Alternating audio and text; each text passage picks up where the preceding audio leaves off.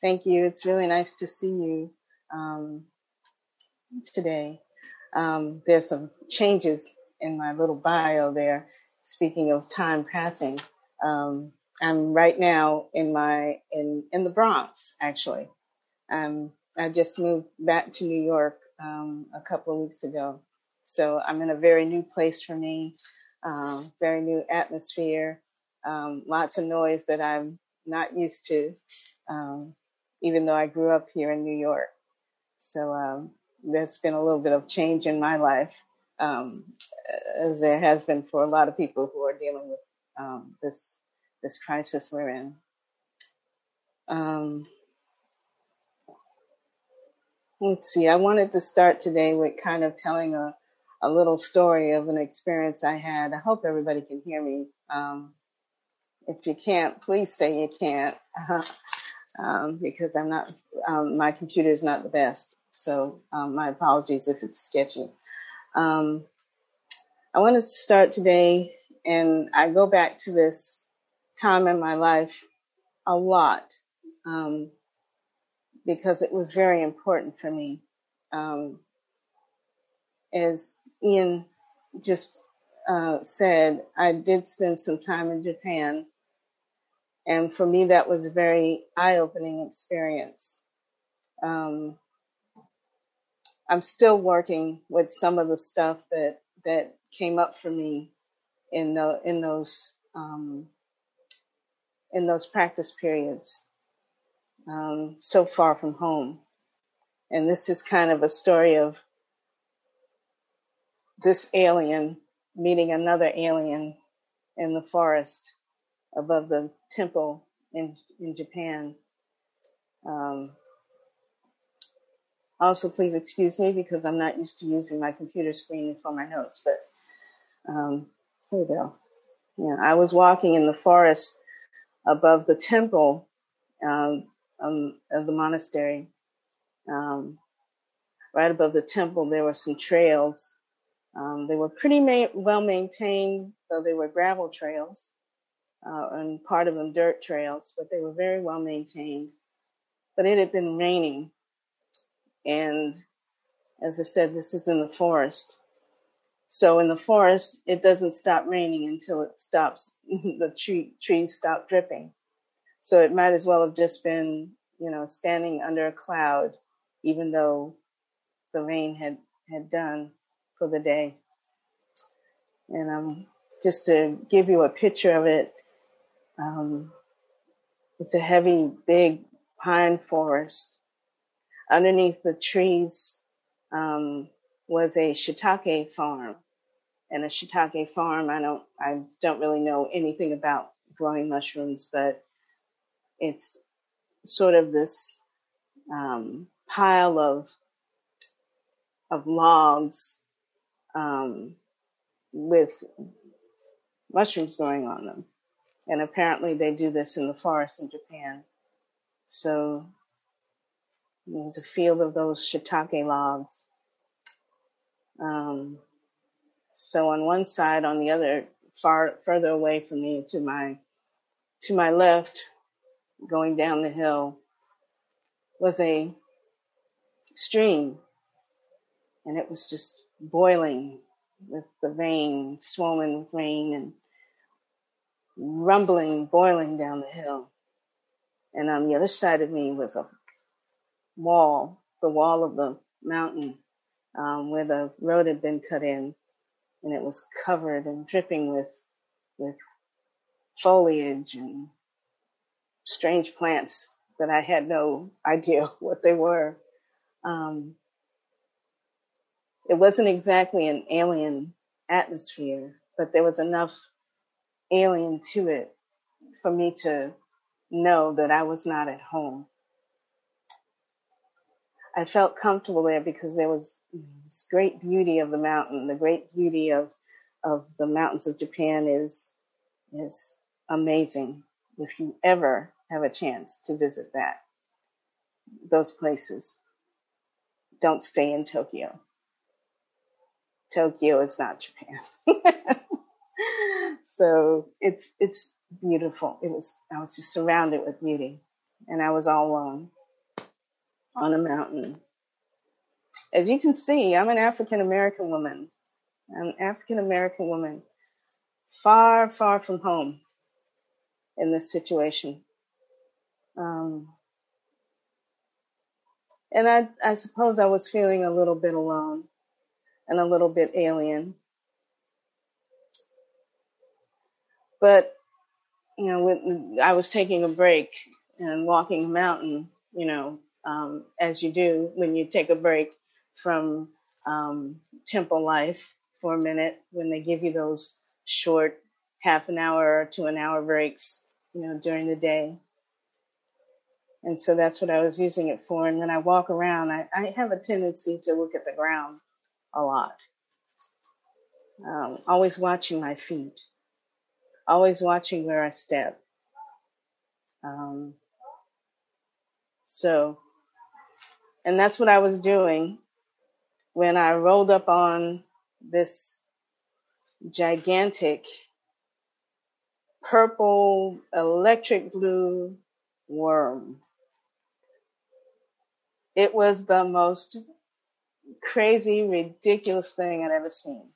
At first, I thought it was a snake because it was so long, it almost stretched across the path I was on. And it was so thick, it could have been a snake. Not a big snake, but it was thick enough to be a snake. And it was blue. Nothing in my whole experience, in my mind, said that such a creature was supposed to exist. Okay? And it was so big, and its skin was almost transparent. You could see its insides moving as it, made its way, undulating and writhing through the gravel. And I admit that I was really disgusted and, just freaked out by its appearance. It just stopped me in my tracks, and I just stood there and looked at it because it was nothing that I'd ever imagined. The way it moved, that combination of attributes, didn't seem like it should be, And I'm not a violent person. I don't believe in this, but I can imagine, a child, coming upon something like that. You know how we are when we're not mature enough to deal with, something that challenges our ideas. And I can just imagine a child picking up a rock and throwing it at that big, oh my God, thing, that wriggling, ugly beast, just a few inches from my toe. Oh my God. But I stood there and watched it. I just looked at it, standing by the stream, standing in this weird place and being a stranger in this weird place, coming upon the true inhabitant of this place. A few days ago, I saw an advertisement which, as far as I can recall, read something like, "All lives can't matter until Black lives matter." And I took this advertisement to be an answer to the people who insist that the Black Lives Matter movement and other movements like it are somehow an assault on non-Black lives. And it depresses me no end that we as a people, and by as a people I mean Americans, after all this time and trauma, are playing these silly word games. It makes me wonder exactly who or what the folks who come back with that all lives matter are talking about. Because if all lives matter, does the fact that we exploit the earth to the detriment of other people, their health, their livelihoods, their homes, their cultures, reflect that statement, all lives matter? Because, there are islands out in the Pacific that I read about that are sinking. There are people who actually are leaving places inhabited and loved and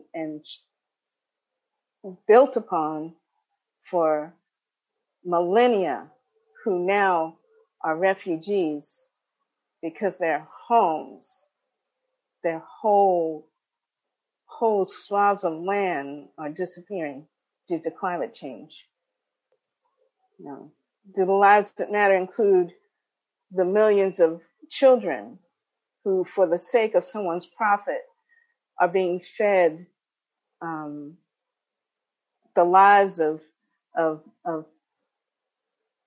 these artificially evolved animals, pumped full of cancerous chemicals and stuff we don't even know, that they don't even have to tell us about? Do those lives matter? The lives of those beings that are sacrificed for food, and the lives of those beings to whom you're serving and selling things that are not healthy for them, things that could possibly kill them for your profit. Does it include Black men? Who exactly is included in that all? An opening happened for me on Blue Worms Mountain all those years ago. There was no danger to me. It was not attacking me. It was a being going about its business, crossing a road. Whatever its perception was, I might not have even been a part of that perception. It probably didn't even know I was there. But all my judgment and all my fears, you see, this fear is when we are challenged as to, who's in this world with us. Somehow we feel like something strange somehow invalidates us. I don't know why. That doesn't, maybe that's not the true way it is, but, I can't think of any reason why that comes up for us when we're not even being attacked and it's just there. I don't know that worm's existence. For all I know, that mountain that I'm standing on, that I'm supported by, was built by beings like that.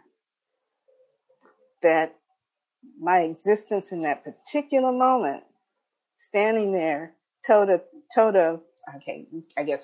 side with a gigantic blue worm, would not happen if that being was not there. And all the myriad beings behind that wall of foliage and in that stream and among the logs of the shiitake farm and in the canopy of trees above me, things I could never see, will never know existed, and if I saw them. So one of the best things about the practice that the Buddha left us is finding that ability to stop and just be there for a minute. And so standing there not knowing, watching this worm go about its business, I got a chance to watch my own heart as well. And that's what this practice is about to me, kind of. And I'm not a scholar, so y'all can jump on this if you want to. But what this practice is about, what Dogen said, is that we have to learn to take that backward step that turns your light inwardly to illuminate yourself. That basic Fukan Zazengi, the first thing he wrote. Practice is taking that step time and time again and slamming again and again into the reality that the world is not built for me, around me, by me alone. That my story is just that, a story. And that there's a reality that I'm a part of, that other beings that are a part of, and it would not happen without all of us. I don't know anything about worms, but I have to understand that their existence and my existence, and that my every moment is shaped by them, whether I'm aware of them or not. The strangest to my ignorant eyes had nothing to do with reality. That big blue had every right to be. And in fact, it's imperative that big blue exists. Their lives matter, and my life is supported by theirs, whether I know it or not. So in the end, because I had to get back to my work in the temple, I stepped over the blue worm and kept going. And let myself be shaped by that encounter, whether I wanted to or not. And make no mistake, I'm not about to go around picking up blue worms, but I can recognize the magnificence of that one life. I try so hard. It's not, I've squashed a bunch of bugs in my life. No lie here. But there is a need to even look at that, what is in our judgment, that small being, and at least appreciate its place in our world and in our connection in this world. I think I want to stop and take a different tack because I don't want to sit here and talk all day. But I just want to read a short little story from the sutras. And I'm sorry I didn't write down the name of the sutra. Just to kind of pull myself into this other direction that I want to briefly go to. In a lowly family, I was born, poor with next to no food. My work was degrading. I gathered the spoiled, the withered flowers from shrines and threw them away. People found me disgusting, despised me, disparaged me. Lowering my heart, I showed reverence to many. Then I saw the self awakened, arrayed with a squadron of monks, the great hero entering the city, supreme of the Magadhans. Throwing down my carrying pole, I approached him to do reverence. He, the supreme man, stood still out of sympathy, just for me. After paying homage to the feet of the teacher, I stood to one side and requested the going forth from him. Supreme among all living beings, the compassionate teacher, sympathetic to all the world, said, "Come, monk." That was my formal acceptance. That's part of a story from the sutras. And it begins with the outcast. There's another story about an outcast who approaches the Buddha, or in fact, avoids the Buddha because he is an outcast and feels he's not worthy to approach anyone because his society tells him that he is not worthy that he can't attain anything except for that lowly state that somebody who never spoke to him, who knows nothing of his heart or his abilities, assigned to him.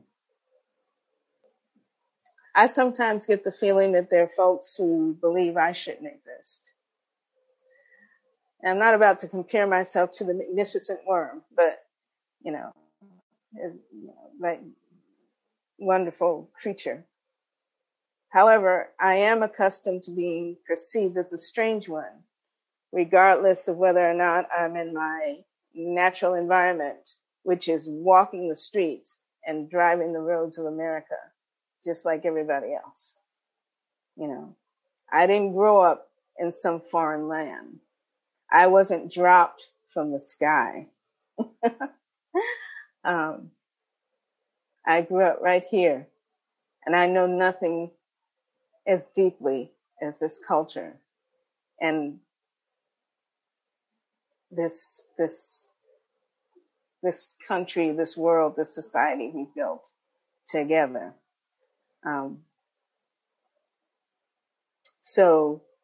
But at the same time, I've spent a life feeling like an alien in my own home. I'm a Buddhist. I'm a woman. I'm an African American woman. And all of these statements seem to have some meaning for somebody somewhere. It's meant for me crossing this road and minding my own business and then finding myself the object of someone's disgust, fear, fascination, ignorance, apathy, violence, or just plain ignored, disregarded. One of the reasons why this experiences of practice is so important to me is that it's allowed me those glimpses of freedom that, because of my own delusion, my own fears, and all of that, I only get to touch every once in a while.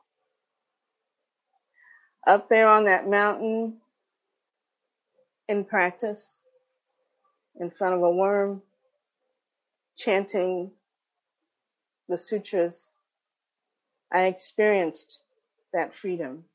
I didn't belong to any race or any nation. I wasn't there in any capacity other than just being.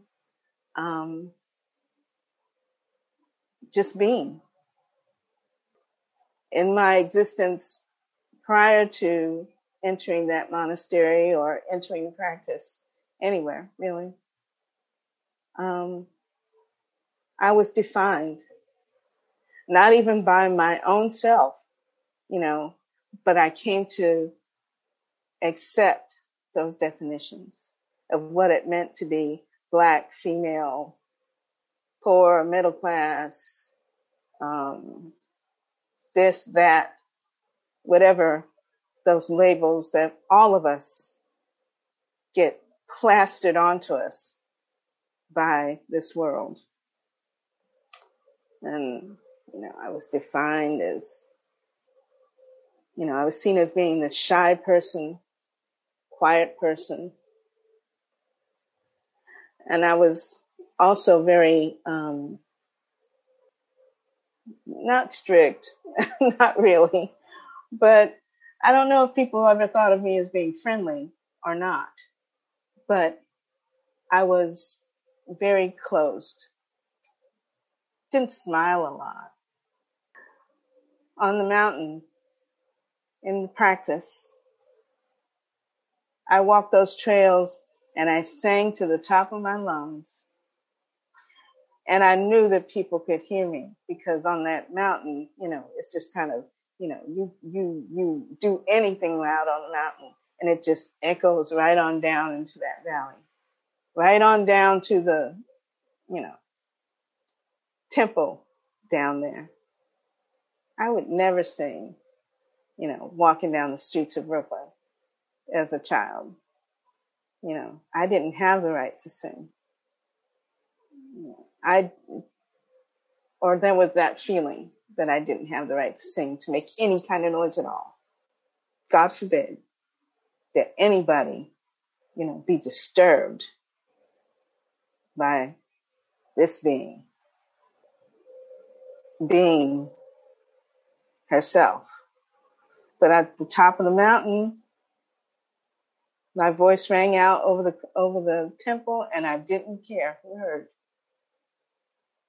I kind of felt like I had a bird, the birds out on the wires screaming their song have more right to do that than me.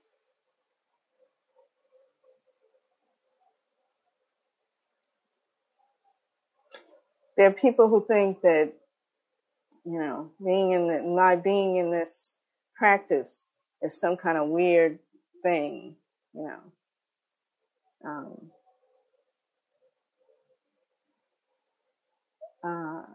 as if it's not for me. Really? You're a Buddhist monk? What does that mean? How did you get into that? And I know most of us get asked that kind of thing because we're so weird. Zen is so weird. But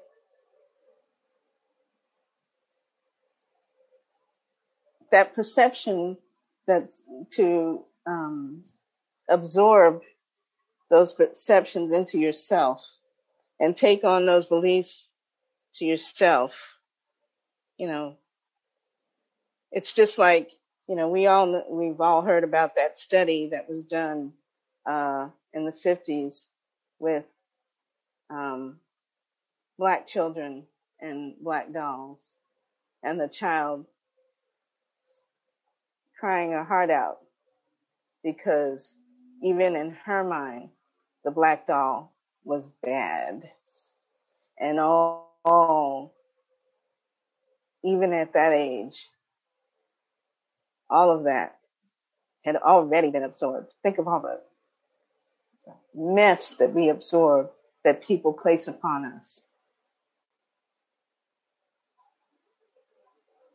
And how we end up defining ourselves, even knowing that it's not true.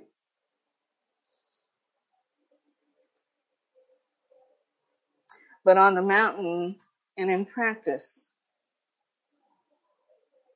there's this opportunity to know that liberation, to be free of those delusions. That the feeling that I had may have lasted only as long as the sound of my voice flowing over the valley. But I saw it. And something in me knows it. And that is what we're all reaching for. It has nothing to do with race. It has nothing to do with the illusions, that we build based on judgment and fear and call society.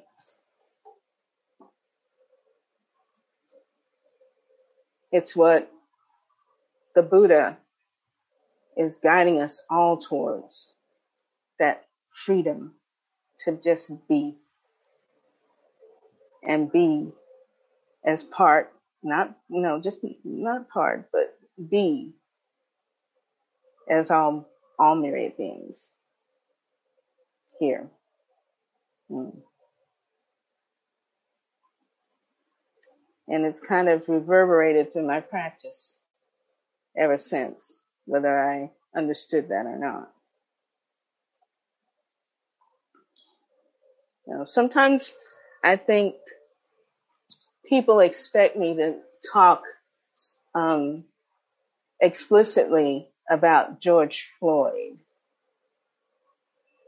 and other, Breonna and Trayvon and Amadou.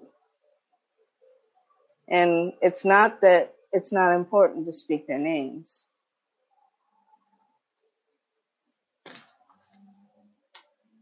However, it makes me wonder exactly what folks think we've been talking about for 3,000 years.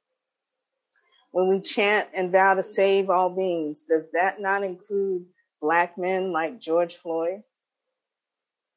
Is George standing among the mythical Navas and Bodhisattvas and the myriad beings that we picture when we say all sentient beings, and the whales and the dogs? Is he standing there? When we speak it, do those faces come up for us? Whose face comes up? Does a Black man have a place in the divine abodes? Who exactly are we talking about? To be liberated, we have to truly live in the reality that our liberation is the liberation of all, including those who in our delusion we see as other, whether they're Black men or electric blue. The Buddha stepped beyond the illusion of the world, and those judgments that lead to the creation of things like caste, race, class, all of that. And my practice for one moment in a foreign land, surrounded by the beauty of a strange world, was to see the reality of worms and human beings and all beings and to respond in accordance with the Dhamma, with loving kindness, compassion, and wisdom to the best of my ability in that moment. There's all kinds of theories of what enlightenment is, and I'm not going to define that because I don't know what it is. But I know that enlightenment is not for me alone. I'm not sitting on this cushion to eliminate my feelings of connection with people. I'm eliminating when I say that I'm trying to eliminate attachment. What's it attachment to?